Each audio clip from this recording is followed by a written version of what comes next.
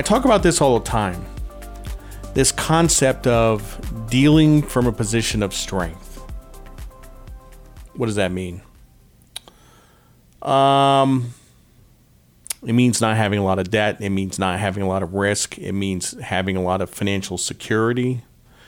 Obviously, if you have more money, you are dealing from a position of strength, but not always. About 6 months ago, Elon Musk was not dealing from a position of strength, and this is the richest guy in the world. He was overextended.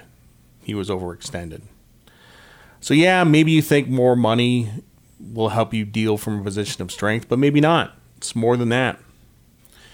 You can have lots and lots of income and lots of debt. You could be completely unprepared for emergencies. Let me ask you a few questions. Do you have an emergency fund? Do you have an emergency fund that consists of $10,000 or 6 months of expenses, whichever is greater? Do you have that emergency fund? I call that the sick pet fund.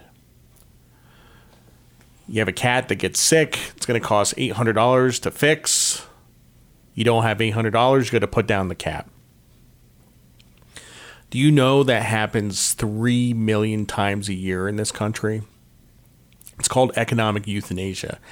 And it's because people are being idiots with their money because they don't have an emergency fund.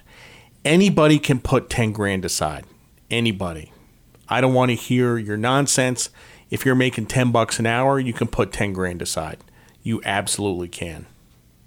Let me put it this way. You can put more than zero aside. Which is what we keep hearing that everybody has. We hear this all the time. That people have, they're like 55% of the country is living paycheck to paycheck. No emergency fund. That is nuts. Anybody can have an emergency fund. You just chip away at it. Build up some savings. If you're making $10 an hour, and by the way, not many people make $10 an hour anymore. But let's just say you do. Let's say you make $10 an hour. And you work 8 hours a day, 5 days a week, 40 hours. It's $400. Put some aside. Put aside $50. If you put aside $50, at the end of the year, you would have $2,500 put aside. Now, that's not $10,000, but that's something. That's a start. It's the beginning of an emergency fund. So anybody can do it. I don't want to hear that you can't do it. Do you have zero credit card debt and pay your bills in full every month? If you have credit card debt, you are not dealing from a position of strength. If you're paying a bunch of interest on credit cards, you are not dealing from a position of strength. If you're not paying your bills every month, you are not dealing from a position of strength. Do you max out your 401k or IRA to the best of your ability? Do you do this? I would say, it's funny, I looked up these numbers a long time ago, but I've forgotten them. There's only a certain percentage of people in this country that have a 401k. Not everybody can get a 401k. You need to work at a company that offers one. But what's weird is I want to say like 30% of people who have the ability to get one take advantage of it. And an even smaller percent of it max it out. Let me give you some math. Okay. Let's say you maxed out your 401k every year for your entire working life, 45 years, from age 22 to 67. You deposited $20,000 into this account for 45 years. And assuming that the stock market returns 9% a year, you will have $10 million when you retire. $10 million. The magic of compounding. $10 million. I mean, seriously. Why don't you do that? It's $20,000. If you make $80,000 a year, which a lot of people do, that's 25% of your income. You can save 25% of your income. You got to do that. It's not that much. You know, an IRA is a lot less. It's $6,500, but it's still something. You'll end up with $3 million at the end. just by saving $6,500 a year and investing it. It's all it takes. Do you have life insurance? Life insurance. And I'm not talking about one of these fancy whole life policies. I'm talking about term life insurance. Even any life insurance, $100,000, $250,000, something like that. Just so that when you die or if you die, it's not terrible for everybody else around you. And people are trying to come up with money to pay for funeral expenses and this and that and the other thing. And you got to have some life insurance. Is your housing costs no more than 30% of your income?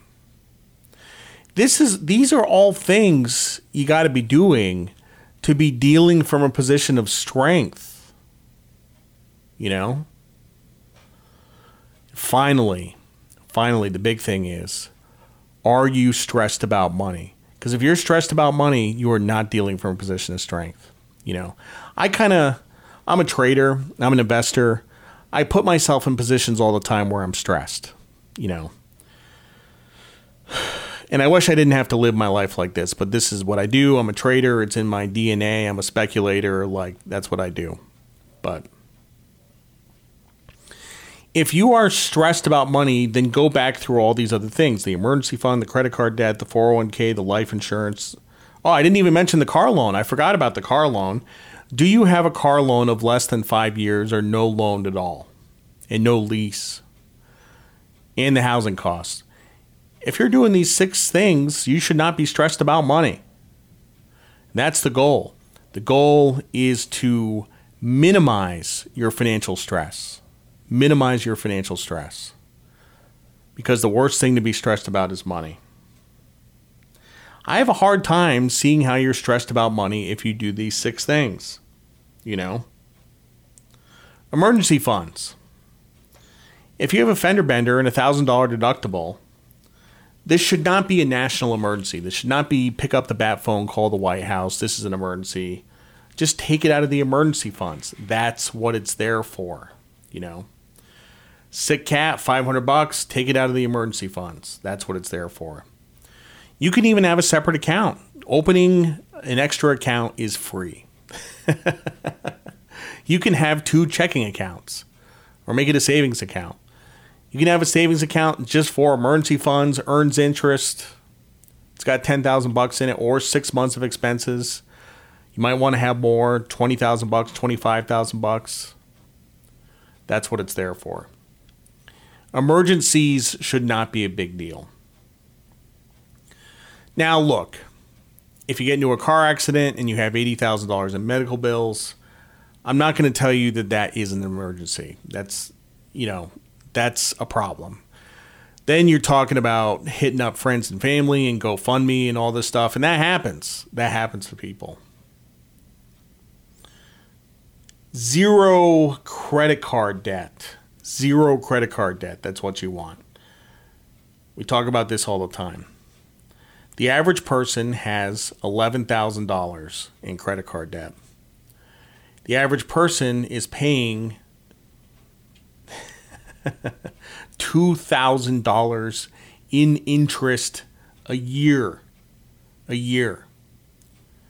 If you're paying interest on a balance, that immediately ramps up your stress, so pay it down.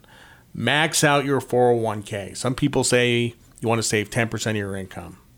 More if you can. That's why I say to the best of your ability, to max it out to the best of your ability. And by the way, I haven't even talked about the tax benefits of a 401k. $21,000 a year, you're going to save about $5,000 a year in taxes. That's $5,000 in cash. If someone gave you $5,000 in cash, you would take it. Life insurance. I don't really talk about life insurance on the show. Get term life insurance. Whole life insurance is a big drain in your cash flow and it's not liquid. I hate stuff that is not liquid. They tried to sell me whole life insurance at Lehman Brothers and I told them to take a hike. I have a $250,000 policy term life. I also recently got a very large term life policy. Very large. So, piece of cake, I die, my wife gets the money. Here's the other thing about whole life insurance. Save up a bunch of money and invest, that's your life insurance policy. Right? Whole life is two things. It's investments and it's insurance. I don't see why you have to combine the two. Like, I prefer to keep my peas and carrots separate. Okay. Car loan of less than 5 years. Only 30% of people have a car loan of less than 5 years or under.